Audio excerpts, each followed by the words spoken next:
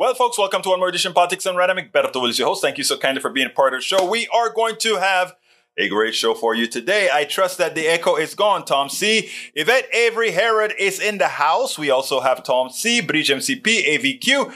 AVQ, how are you doing? We'd like to know the status of your condition. All right, let's hear the status of your condition, AVQ. And it seems to me, AVQ, Mr. Rodnin, that somebody beat you to the punch today. Bridge MCP beat you to the punch. Our two stars, and they're running one after the other. And Bridge MCP came out ahead today. She beat him by the punch, or by the sliver. Anyhow, folks, welcome aboard. We also have Melanie Keelan in from Barcelona, Spain.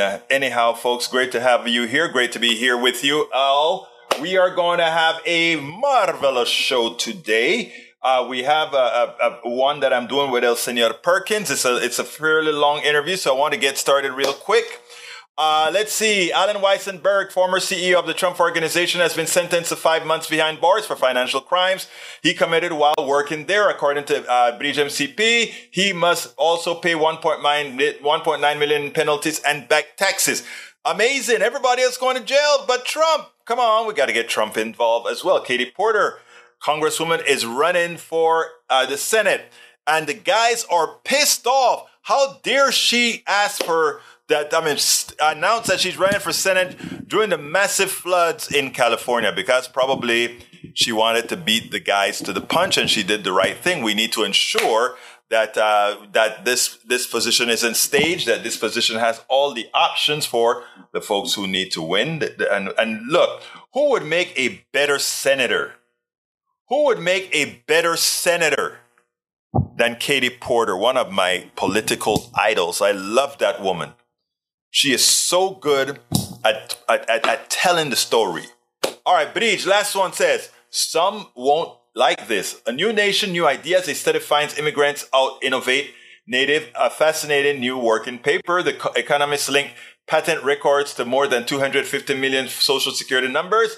With this incredible data set, they are to suss out who among patent holders are immigrants by cross-referencing their year of birth and the year they were assigned their social security number. The economists find that between 1990 and 2016, 16% of all U.S. inventors were immigrants. More than that, they find that on the average immigrant is substantially more productive than the average U.S.-born inventor. Immigrant inventors produced almost a quarter of all patents during the period. These patents were disproportionately likely to be cited, a sign that they were valuable to their fields, and seems to have more financial value from the typical native-born patent. The economists also find evidence suggesting that immigrant inventors help native-born inventors become more productive. All in all, the economists estimate that immigrants are responsible for roughly 36% of innovations in America, e-born Americans. Look, that's not surprising, and there's a statistical reason why that you can put that claim out there. And I shouldn't say it's an empirical reason why. And let me give an example. The folks who have the wherewithal to leave any country and reestablish themselves in a new country, in effect, they are, I don't want to call it a cut above. That's not the right terminology, but it shows that they have the wherewithal to get the hell out of a situation that holds them back. So what do you think they're going to do when they come to the United States that gives them ample opportunity to produce? Of course, the pool in America is everybody. The pool that we're getting from overseas or from another country is the creme de la creme in the aggregate, because these are people who are able to fight their way out into something that they want to do. So it's not by accident that you would see that immigrants do much better with patents and just about everywhere in the aggregate, not on an individual basis, in the aggregate. And the reason why is the population set that becomes immigrants compared to the population set of America at large, they're very distinct. One is forwardly mobile all of the times, and the other one has the whole range. So it's not surprising at all that realization.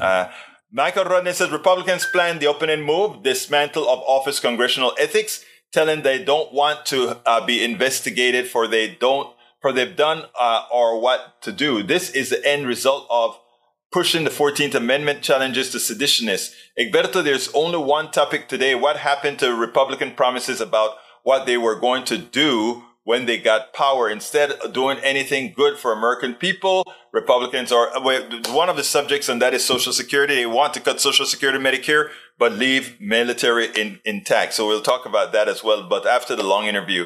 Public Citizen, first move by the new House Republican majority, shuttle ethics and accountability. Yes. The Guardian, House Republicans aim to rein in ethics body.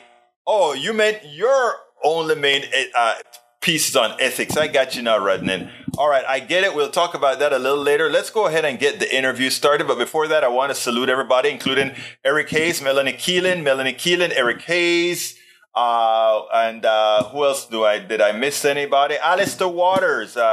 I see somebody saluted you, but I don't see you in here, Alistair. I see somebody's saluting you. Okay, bam, bam, bam, bam. All right, let's go ahead and get the interview started. This is a one that I wanted to return to because somebody mentioned it on my KPFT show. And I said, yes, I interviewed that guy and the interview was solid. Check it out. Welcome to one more edition of Politics Done Right. I'm Egberto Willies, your host. Thank you so kindly for being here with us. We have a great guest today, John Perkins. John Perkins is an author and activist with 10 books on global intrigue, shamanism, and transformation, including his new book, Touching the Jaguar, Shape-Shifting, and the classic Confessions of an Economic Hitman has been it on the New York Times bestseller list for more than 70 weeks, sold over 2 million copies, and are published in 35 languages. Fortune 500, or rather, as a chief economist at a major consulting firm, he advised the World Bank, United Nations, Fortune 500 corporations, U.S. and other governments. He regularly speaks at universities, economic forums, and shamanic gatherings around the world, and is a founder and board member of the nonprofit organizations, the Pachamama Alliance and Dream Change. John Perkins, welcome to Politics Done Right. How are you doing today? I'm doing great, Egberto. Thank you very much. It's wonderful to be here with you. Hey, look, let me tell you, it's great having you. Before I interviewed you, I listened to a whole lot of your work. And in watching what you had to say, I mean, I know the people at Politics Done Right are going to love you. I know that the people in the different domains where we are going to get some inspiration from you, because what you're talking about are things that we need to talk about. Now, there is a breakdown of your book. And before we get into the new stuff, Confessions of an Economic Hitman, you had a little snippet that really rang aloud. It says, life is composed of a series of coincidences over which we have no control. Once we are presented with such coincidences, we gave choices. How we respond, the actions we take in the face of coincidence makes all the difference. COVID-19 has changed everything. What can we get out of that coincidence? Yeah, well, that is, Berto, before we get started, I just want to show you that I'm surrounded by jaguars. Wow. Yeah, she's actually a little American kid, but she looks a lot like a baby jaguar. The reason I bring it up is because you may hear a meow once in a while, and that's her. She's only 8 weeks old. Very, very curious. So this coincidence that's hit us of the COVID-19, and also all that's going on around police brutality, white privilege, racial discrimination, all of this is going on. How do we deal with these things? Yes, this is our fate in a way. These are coincidences, but they're not coincidences. They're happening to us for a reason. And I like to remember a story, a true story, a woman high in the Andes Mountains of Ecuador, Quechua-speaking woman named Maria Juana. What a great name, huh? Maria Juana. Maria Juana. Maria Juana Yamberla. And she was a shaman lady, and I take groups there every year to her and to other shamans in many parts of Latin America. And a few years back, I was translating for a group. One of the people asked, so Maria Juana, how do we save the earth? And she laughed and she said, the earth's not in danger. We are. And we'll take a lot of other species with us. But right now, we're like so many fleas. And if we get to be too much of a nuisance, she'll just shake us all off. And then Marijuana points up at this volcano that hovers over her home, high in the Andes. And she says, just a few years ago, that volcano was covered with a massive ice cap. It isn't anymore. The ice cap's gone. Pachamama, Mother Earth, is twitching. She hasn't shaken us off yet, but she's warning us. And we all listen to these messages. And you know, Egberto, that all over during the years since then, every time there's been a major hurricane or flood or fire, I've thought about that. But, you know, we've taken these events as local. So you're in Houston. If you happen to survive a hurricane in Houston, several, you would expect the outside world to come to your rescue fairly soon, bringing in bottled water or food or whatever. In Houston, it might already be there, but there's parts of the world you expect that. But so we just kind of chalk these things up to, local, we'll go back to normal. This virus, and now this awareness of the social and racial inequalities that we have are hitting the whole world. You know, this is no longer a local event. There is no outside world. And so each time Pachamama is speaking to us, and you can look at this completely from the scientific standpoint, you know, we've cut back on our economic growth, and it's changed things. The animals are coming back, and you can see stars in places where we ever saw stars before. Imagine that, yeah. Imagine that. Or you can look at it shamanically. The earth is a living creature that speaks to us. But either way, we're being told that we've got to change, and this pandemic is hitting us so hard. But I got to say, you know, if we don't listen, if we don't change as a result of this permanently, if we don't realize there's got to be a new normal, we've got to go from an old failing system to a new one that will be regenerative and work, we'll probably get hit even harder next time. And, you know, I actually think we are not even through a first phase here, so this could actually be the time. Now, in several of the talks that you've talked about empire, and one thing about empire is that they all fall. How they fall is kind of interesting. One of the things you've said is, well, you don't want this to fall. You want us as activists to really get involved to make sure that we don't fall, but what we do is change. Now, COVID-19, I see the way the rest of the world responds to it and how we are. And we're dramatically worse than, let's say, China and the European Union, which are doing fairly well comparatively. Do you think this is one of the things that could actually destroy us as being the leading empire? Yeah, absolutely. I mean, it's absurd when you think about it, isn't it? That the wealthiest country in the history of the world is also the one country that can't seem to really handle the virus. And we should be able to. We spend as much money on military as the next 10 countries combined. And we build these defense systems that aren't helping us in the least bit defend ourselves from this thing that's killed more people than World War I or Vietnam and Korea combined. More of our soldiers. And so, yeah, I mean, we're being shown the empire was already in decline. We all know that China has been slowly, not very slowly, but replacing, moving in to take over a superpower. You're from Panama. I just came back from Central America and South America. I spent a lot of time, and China is having a huge impact throughout the Southern Hemisphere.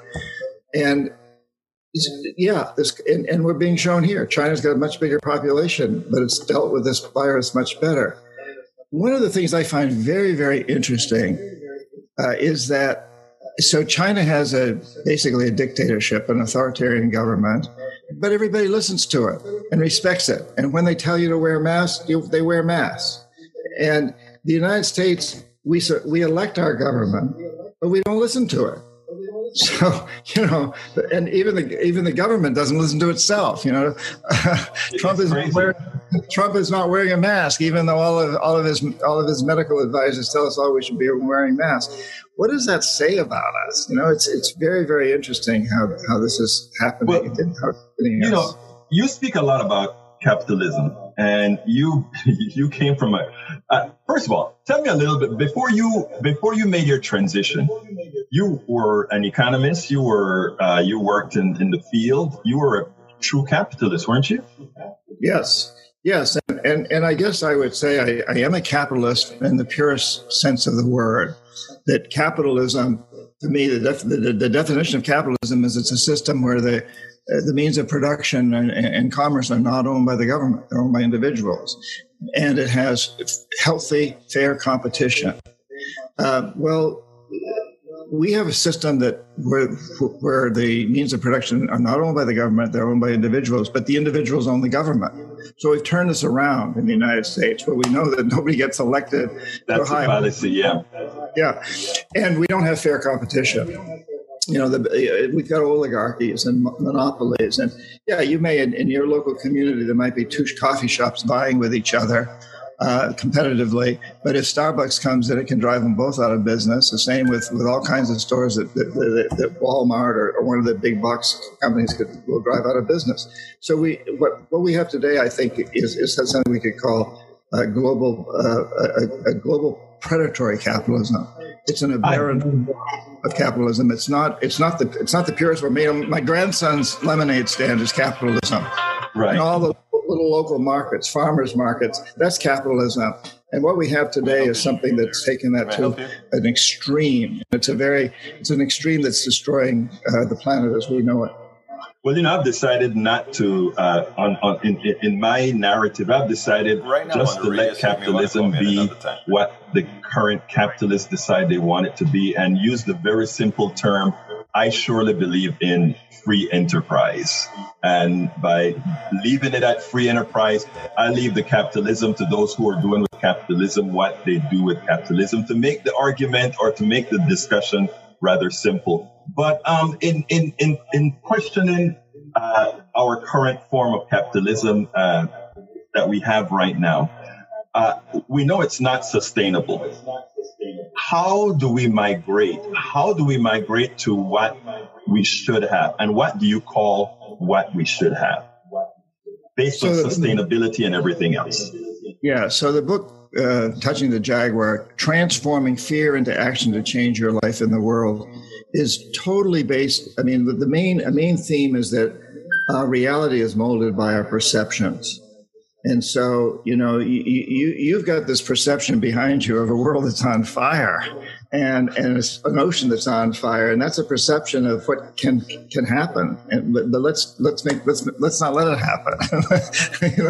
But let's be on fire spiritually and intellectually to turn this thing around. What we have today is an economic system that a lot of economists are referring to as a death economy. It's more than economic. It's a governmental, social economic system. And it's based on one perception. And that perception is that the only goal of business should be to maximize short-term profits, essentially for a few wealthy individuals. Milton Friedman. Yeah, that's right. Milton Friedman, 1976, won the Nobel Prize and said that the only responsibility is to maximize short-term profits, regardless of the social and environmental costs.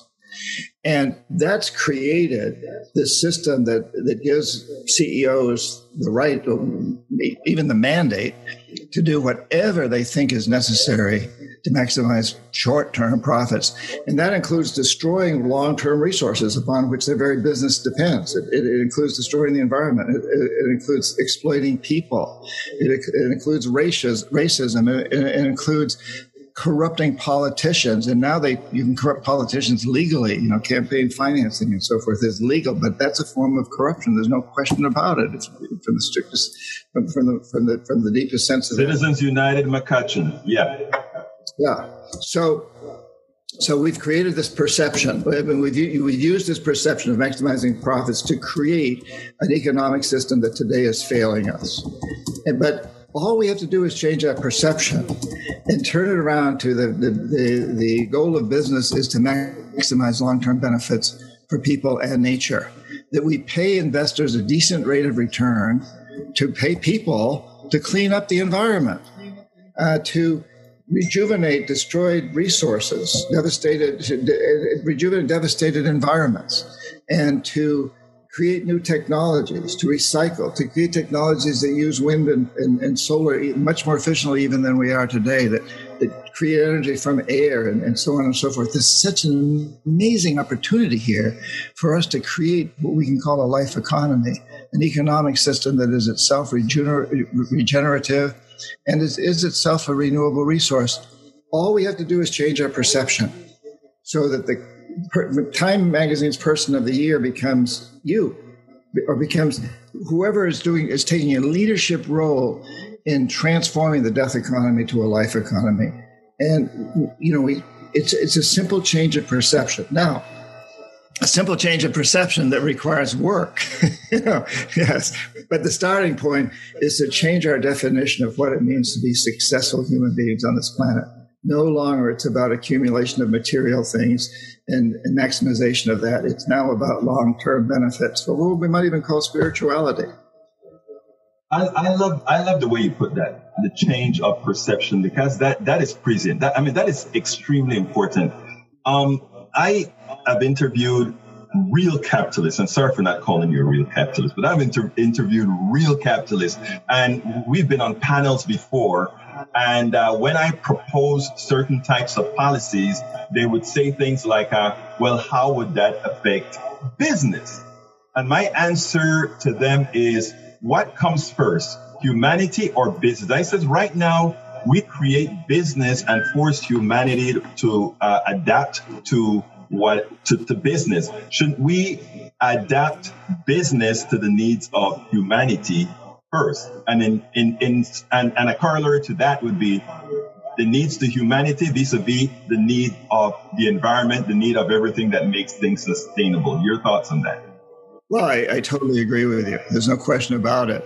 The question is, how do we make that happen? And I have to say that I speak at a lot of the economic forums. I was recently speaking at 12,000 people there in St. Petersburg, Russia, including President Putin and Secretary General of the United Nations, Guterres, and others. And, in these conferences, I meet with CEOs and people in high positions afterwards. There are all kinds of people from the United States, big corporations at these meetings. And over a glass of wine and cheese as a reception, we have a talk, and they'll say, I like your ideas and I want my company to be very green. I have children. I have grandchildren. But I know that if in the process of being green, I lose 0.5% of market share, I'll be fired. My main investors will fire me and replace me with someone who only cares about market share. That's a dilemma that these people are in, regardless of what their beliefs are.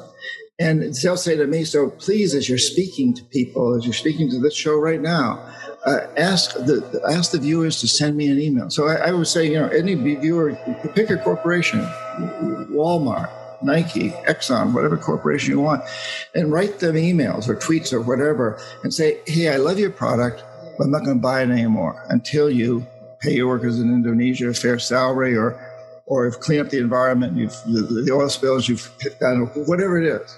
And send it to them, and send it to all your social networking circles, and ask them to send it to the company, and ask them to send it to all their social networking circles. And when executives have enough of these, they can go to their top investors and say, hey, we got to listen to these things. There's 100,000 of these come from our customers. We've got to listen to them.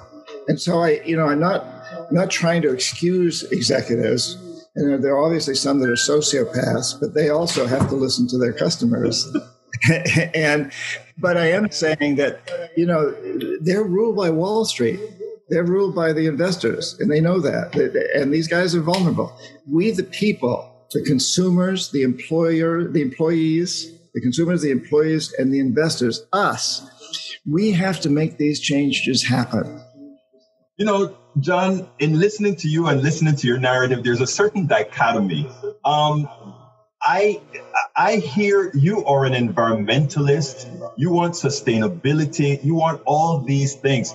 But I still see you very vested, and tell me if I'm wrong, very vested within the corporate structure, as if, let's say, the policy of, let's say, stocks, where there are shareholders, corporations, leading down in sort of a hierarchical manner towards then employees and otherwise. Do I understand that right? Or?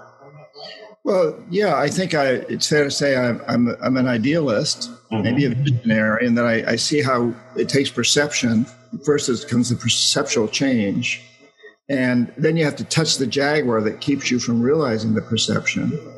And in this case, the big jaguar is the corporations. The corporations control the world right now, truly. I mean, Absolutely, yeah. And so it doesn't do any good to say, let's get rid of corporations, because I don't see that happening, not in my lifetime. Maybe it'll happen in your lifetime, but maybe it'll happen in my grandson's lifetime. But right now, it's what we're dealing with. This is the power structure. And there's a way to get in there and change the power structure. And we, the people, have the power to do that if we just come together to do it. It's about changing perception. That's a great clarification, because my theory. First of all, I get exactly what you're saying. I think that is how those people who are voting for Biden, let's say me inclusive, would be looking for a change, not getting the particular change that we want, but it is, and I don't want to call incremental change because I've written against incremental change, but getting the necessary step to move to the change that we actually want. So my concern is, with all the things that we want, I cannot see a system in which there are investors of the type that we have today, shareholders of the type that we have today, where people's values and people's needs would take precedence over profits. I don't know if that is possible. Tell me. I totally believe it is possible. If I didn't, I wouldn't be on the show with you. I wouldn't be writing things. I'd just go out and, I wouldn't do that. No. I think you misunderstood my question. What I'm saying is, I think we have to change the modus operandi if we are to really get to a type of system where humanity comes first. Yes. And I think we've been on that path even before the virus hit us. I think, B corporations, benefit corporations. Yes. My publisher was the first publisher to become a B corporation and then a benefit corporation. Conscious capitalism, the Green New Deal. The fact that last August, 192 of the most powerful executives in the world came together at the Business Roundtable, and they made a statement that basically supported the life economy. They said we no longer can focus on maximizing short-term profits. We can't do that any longer. We've got to move into a system that takes better care of our employees and our customers and our supply chains and the environment. They said this. Now, they said this. That's a perception change that they're already going through. But now we, the people, have to take the action to make sure that they adhere to that.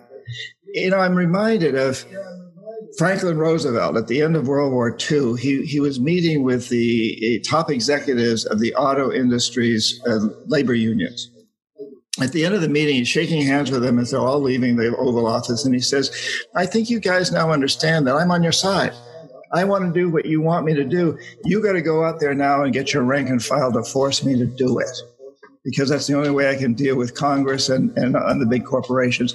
You've got to push. And I think that's where we are now, is I think many of these executives understand it.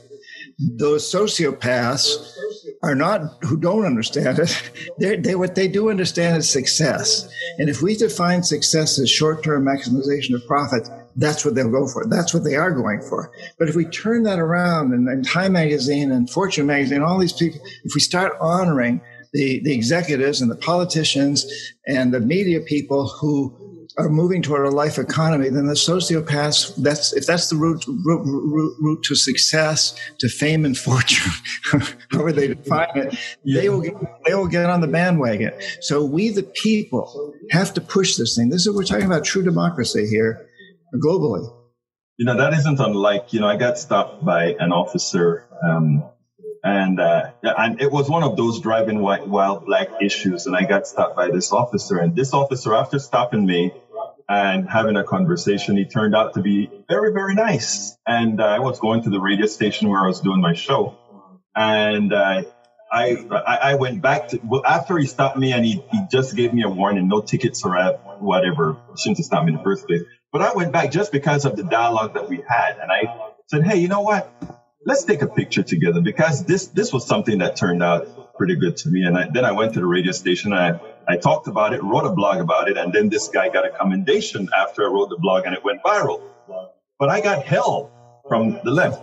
That is what he was supposed to do in the first place. And I said, well, maybe if we start rewarding people for doing good things, they will start to do good things. They would like the feeling of doing good things and do it. So I guess that is similar to what you're saying. Absolutely. Yeah, I love that story. And it I know you don't mean it to in any way smooth over the terrible brutality that's also been going on. No, not at all. Not at all. No, I know that. And they're, you know, I mean, the good cops are in very difficult positions too.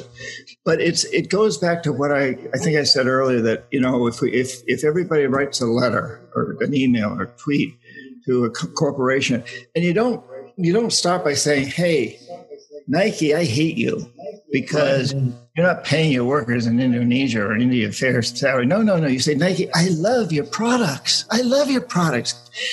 But I'm not going to buy them anymore until you pay your workers a fair salary or whatever it is. Or, you know, I don't mean to pick on just Nike, but any company. And I think that's the way people respond much more strongly to positive actions like what you expressed there. And yes, sometimes we'll take grief for this. You know, I take a lot of grief for saying, for sometimes defending the idea of capitalism like we did. And I'm pretty careful to say, you know, I'm not defending the current form of capitalism. Well, I mean, you heard me give a little bit of pushback on capitalism as well, because I mean, I heard that, you know, I mean, you have access. I guess that's a good thing, right? Because the fact that you take the stance in the stance that you take, and the fact that you are in that domain, you have the ability to be that interface. Yeah. And you all. Go ahead. Go ahead. No, I just going to say, I apologize for the background noise. That's I love it. I love it. Falling off the window. No. Look, I love it, man. But the thing about it is that we always need that interface. So I always tell people, right? We need people in every single segment, if you will. We need them in every segment. Your mic's off. Yeah, well, that was to just avoid the noise from the cat when you're talking. Yeah, you know, I think we need to look at this as a win-win, and that's why I think we really need to bring these corporations around. Ultimately, it'd be great to get rid of the monopolies and the oligarchies. You know, there's no question about it. I'd like to see all of that end. Well, I mean, you've spoken about the corporatocracy. I've seen things where you've actually. And that's why I said in the first place that you are sort of a dichotomy, but in speaking to you, it's the kind of dichotomy we need. Right. Well, yeah. So I'd like to see all of that change. And I don't think it's going to happen in my lifetime. I'm 74 years old. But I do think it may happen in my grandson's lifetime. He's 13. In the meantime, we need to do everything we can to move into this new perception of maximizing long-term benefits. So think of it this way. If all those big corporations ended, if they were all broken up, and if every business in the country was owned by the employees, which I think is a great idea. But if that were to happen and we were still driven by the perception that the goal is to maximize short-term profits, regardless of the social and environmental costs, we'd still be in deep shit. Exactly. Yes. No, you're right. Go for it. Yeah. And so that's a nice. It would be nice to have that system, but we also have to first or simultaneously move into a new perception of what it means to be successful as businesses and as human beings. It can no longer be about maximizing short-term materialistic consumptive desires where we just, you know, if I don't wear this shirt, I'm not going to get to be on your show. I mean, that whole idea that if I don't buy the right clothes, if I don't drive the right car, I'm not going to get a good woman in my life or a good man or whatever it is I want in my life, And we've got to move beyond that. And regardless of who owns the companies, who owns the businesses, we've got to have a perception of what it means for those businesses to be successful that's in line with creating a sustainable world, a world that our children will want to inherit. Well, John, I ask this question to all my guests. What haven't I asked you? And tell us beforehand, tell us a little bit about your new book. Well, so Touching the Jaguar is a book that really brings together the 5 books I wrote on indigenous people and shamanism, shape-shifting, the world is as you dream it, psychonavigation, with the 4 on economics and global intrigue, Confessions of an Economic Hitman, and 3 others that have sold over 2 million copies. Yeah, and so this brings them together. And I've always seen a connection between those 2 seemingly disparate genres. But people would ask me, the shamanic people, the New Age people would say, "You're not that jerk that was an economic hitman, are you?"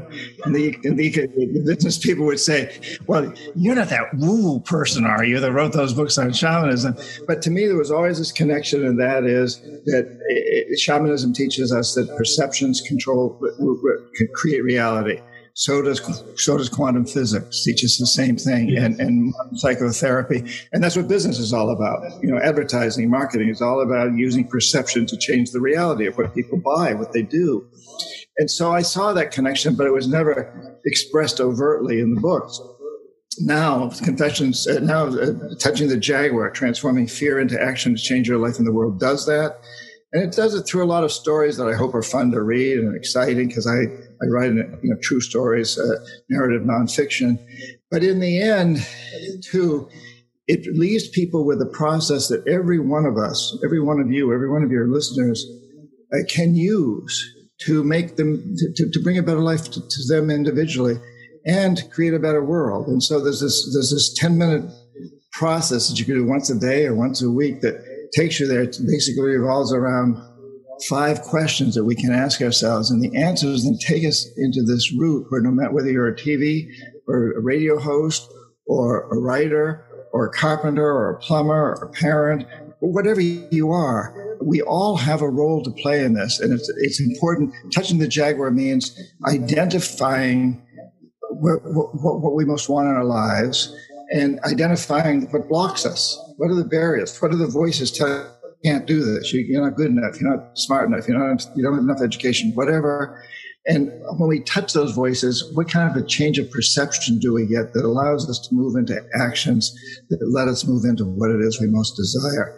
It's a process in there that goes into that. And that's one of the reasons I wrote the book, to provide people with the backstories that will inspire them to know that we can do this, to talk about the death versus the life economy, and then to leave them with a practice that they all can do that will take them on a journey into this whole adventure that we're on right now. Because let's face it, we're living in an amazing time. I think we're all very blessed to live in this time. I don't mean to downplay the suffering and the people that have died and suffered throughout this on the racial issues and the pandemic issues, but this is an amazing. We're being shaken awake when the Pachamama is twitching very hard right now. Exactly. Well, now, John, what would you have liked me to ask you that I haven't asked you? What are those 5 questions that each person can ask himself? That's what you could ask me. What are the 5 questions? So and I want to say that there's 5 questions that lead you to a daily practice that makes it easy to answer the questions on a daily basis. Questions are, number 1, what do you want to do for the rest of your life? What will bring you the greatest satisfaction? And I would answer that just as an example by saying, I want to write. I like to write. I have a good friend who's a carpenter, kind of the opposite end of the spectrum. He wants to work with his hands in wood. Okay, very different. The second question is, how do you do this in a way that helps other people? Because we all feel better if we're helping other people. So I would say I'm going to write stories that inspire people to make a better life for themselves and the world. My carpenter friend would say, I'm going to use sustainable materials. I want to use sustainable materials. The third question is, What's holding you back? What are the barriers? What are the jaguars that are keeping you from doing this? As a writer, I might say, I don't have enough time in my day to write every day. And the carpenter might say, well, my customers don't want to spend more money on sustainable materials. And so the fourth question is, when you touch that jaguar, how does it change your perception? As a writer, I'd say, well, I can get up half an hour earlier in the morning, or I can watch an hour less of television every night and create time for me to write. My carpenter friend touches the jaguar says, just tell your customers that this additional price in sustainable materials is not a cost. It's an investment. They're investing in their future and their children's future. And the fifth question is, what actions do I take every day, basically? And for a writer, you got to write. It doesn't have to be every day, but most every day. You got to discipline yourself to write. The carpenter has to go out there and build things. And he doesn't have to write books about it, but he can say, hey, look, I just built this cabinet over here for you guys. Tell your children that you paid a little bit more for this cabinet, but it's an investment in their future, just like an education would be or whatever. You've invested in their future by building a cabinet with sustainable materials. So every one of us, doesn't matter if you're a carpenter, writer, a plumber, a teacher, whatever you are, every one of us can apply these. And every day, frequently, those last three questions, what's holding me back? How do I change my perceptions? What actions do I take? Those will change.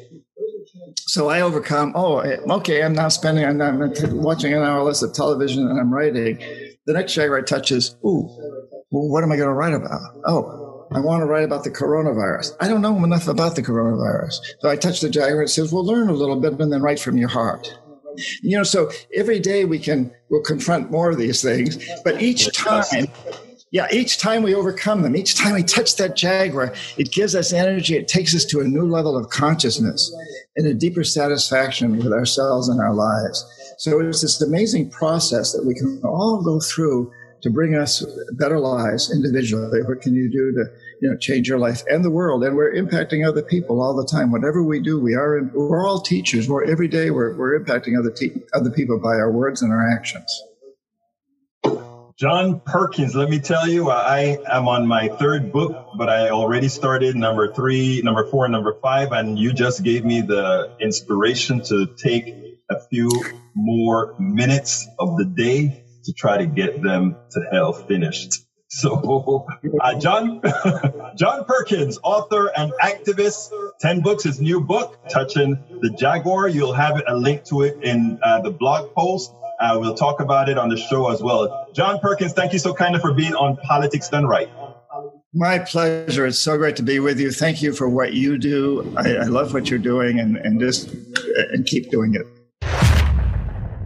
I'm Egberto Willies.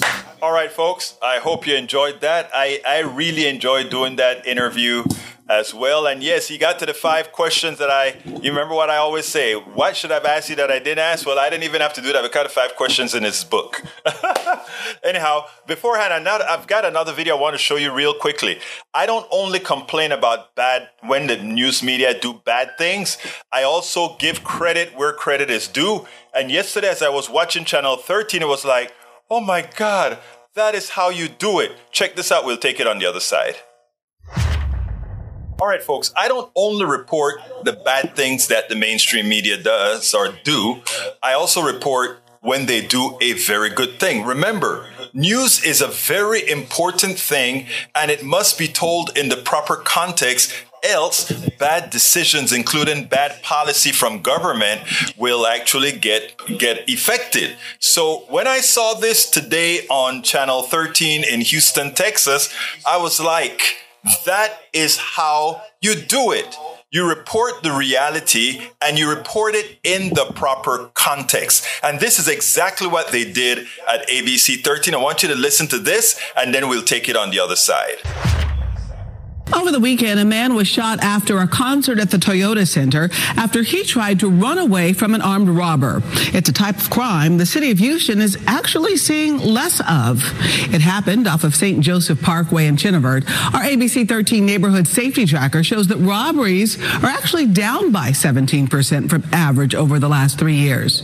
Following this attempted robbery, we wanted to find out where the most and the least robberies occur in the city. ABC 13's Dick Dotario dug into the data. Many of these same channels during the election, where we had a whole plethora of Republicans running for judges, were trying to give the impression that crime was really on this high pathway up. And in effect, the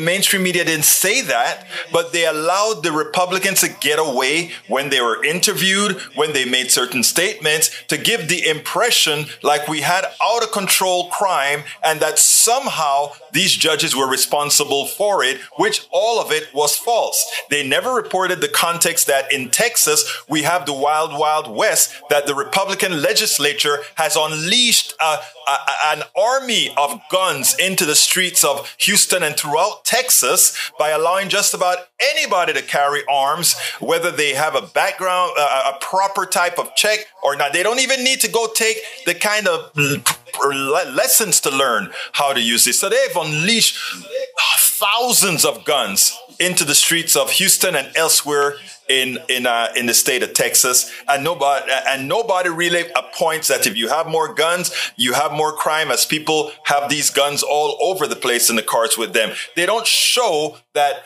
the reason we have these kids that are out on the streets doing bad things is that they have no other recourse for parents to help parents take care of these kids. I mean, there's a whole lot of issues when they talk about crime that they put into the wrong context. Well, this is a small piece here that Channel 13 did by putting the crime rate into context, where crime occurs, etc. And I hope that going forward, they do a bit more. They connect more of the dots, that it is exactly conservative policies that increases crime, and that the evidence for that is that in conservative states, crime rates are much higher than the most liberal state, most progressive state in this country, vis-a-vis California and New York. In all these red states, crime is rampant relative to progressive states, and there is a reason for that policy. And the way that they report it on TV too often ignores the proper context that would then lead to create good policy. And that is why I really wanted to give kudos to Channel 13 on the way they reported that news. And I don't know, Eric, what else you want out of me. I reported the bond issue. I even brought a judge, a woman who won, the woman that I brought into my studio at KPFT. She won her election. She's now the new judge. And she explained the lies about what Republicans were telling about crime and the lies of what the Republican was saying about the judges, etc. We explained it. There's not much more we can tell you. You can just go ahead and decide to believe the crap that conservatives tell folks who they believe are low information listeners or low information people that they don't need to do any research. We just tell them how to think, and they'll think and they'll go like what you're doing, Eric, which is a very bad thing. I presented the information. I brought the judge. At that time, she was a candidate for judge. She could speak. The judges can't. But she could because she was not yet a judge. I brought her in. She won her race. And all the folks that we supported won their races because we, in our the little part that we did, we were able to bring the truth to the people in Harris County. And you know what? Folks won. All right, let's continue this. I want to go ahead and bring this on the screen real quick. Read the story. I have it in a blog about what Republicans are saying. Oh, we want to cut Social Security. We want to cut Medicare. We want to cut entitlements. But you know what is sacred? The military budget. You know who can get money? Ukraine. You know who can do all these things? All of these particular things that require sending our monies to the defense industrial complex. Oh, they'll be fine. They will be fine. Oh, come on, that is funny. I went ahead and played with Skype today, and that was a mistake because it somehow got loaded. There we go. I got that out of the way. Anyhow, folks, so it is important for us to know this. It is important for us to not fall for the crappa. It is important for us to actually learn that when you voted, and we told you this up front, when you voted for Republicans, those of you who voted for Republican Congress people, you voted to cut yourself up. You voted for people who are not there to defend that which you have earned. You voted for people who are willing to give your money to kill, but also make sure that you're not getting your Social Security as you should if they get their way. Luckily, while for the next 2 years, in as much as there is a Republican Congress by a few votes, they don't stand a chance in hell in getting anything passed. So they will be there doing whatever a clown cart would be doing in Congress, and they will be just making themselves available for people to see the degenerates that they really are. Now, that said, come 2024 is the real time. So therefore, we have a lot of work that we must do between now and 2024 to ensure that only good progressives that are going to make a difference in your lives, progressives that are going to make sure that your Social Security is there, that are going to make sure that your Medicare is there, that is going to make sure that your Medicaid is there. In other words, people who believe in humanity over a buck. That is what we are voting on in 2024. 23 is gone. We're not going to accomplish anything between 23 and 24. But in 2025, it is incumbent on us all to make sure we get the proper people in office to ensure that we don't have the catastrophic results that usually accompanies conservative governance, which, as we all know by now, conservatives do not know how to govern. Folks, please remember to support our program. I'm going to put some items on the screen. I would like you to remember to support us at PayPal. If you want to support the program, please go to PayPal, politicsdoneright.com/PayPal, politicsdoneright.com/PayPal. Alternatively, you can support us on Patreon. We need a lot of patrons now. politicsdoneright.com/Patreon, politicsdoneright.com/patrons. If you are on YouTube, go ahead and click that click that join button. Become a part of our PDR posse. I know you don't. If hundreds of you, thousands of you, go ahead and say we are going to buy Politics Done Right a cup of coffee a month. That can really help us keep promoting the message, keep telling the truth, keep exposing the lies, keep exposing the thugs that create our economy. That is what we're here for. Please remember that. Additionally, consider purchasing our T-shirts and hats and stuff at our store, politicsdoneright.com/store. And please get our books. A lot of what we cover here is covered very much more in detail in our books. Please consider going to politicsdoneright.com/books and support us in all that we do. Please, I ask you that unless we do all of this, we will be ceding the country to conservative values that will do nothing but decimate the middle class as it has been doing for the last 40 years. So please, the all-encompassing place that you can find all of our support links are at politicsdoneright.com/support, politicsdoneright.com/support. Let me call out the few people that came in a bit late. Brother Robert Davenport, welcome aboard. Carl Cox, welcome aboard. I also see, and if I miss any of you, it's because I'm going. Lee Grant, welcome aboard. Bridge MCP, I spoke to you already. What else have we got here? Paravet. Davenport, I think I called you out. Mike Cesek is in the house as well. Welcome, Mike. Tom C is in the house. We also have Richard Kaiser. Welcome aboard, Richard Kaiser. Daniel Ado is in the house as well. And if I'm missing anybody, forgive me, but I got to get out of here, my dear brothers and sisters. My name is Egberto Willies. This is Politics Done Right. And you guys know how I end this baby. I am what? Out. We spend a lot of time deconstructing the news, trying to parse it into a form that everybody can understand. We try to find those little nitpicks where it flies above the fray, etc. If you really like these videos that we do, I want to ask a big favor. Please go ahead, number 1, subscribe to our channel, and number 2, please join if you can. Thank you so kindly for watching. Keep watching. Please remember to share. We must populate the entire internet with our progressive message, a message that we know is what most Americans say that they want. So help us, please join.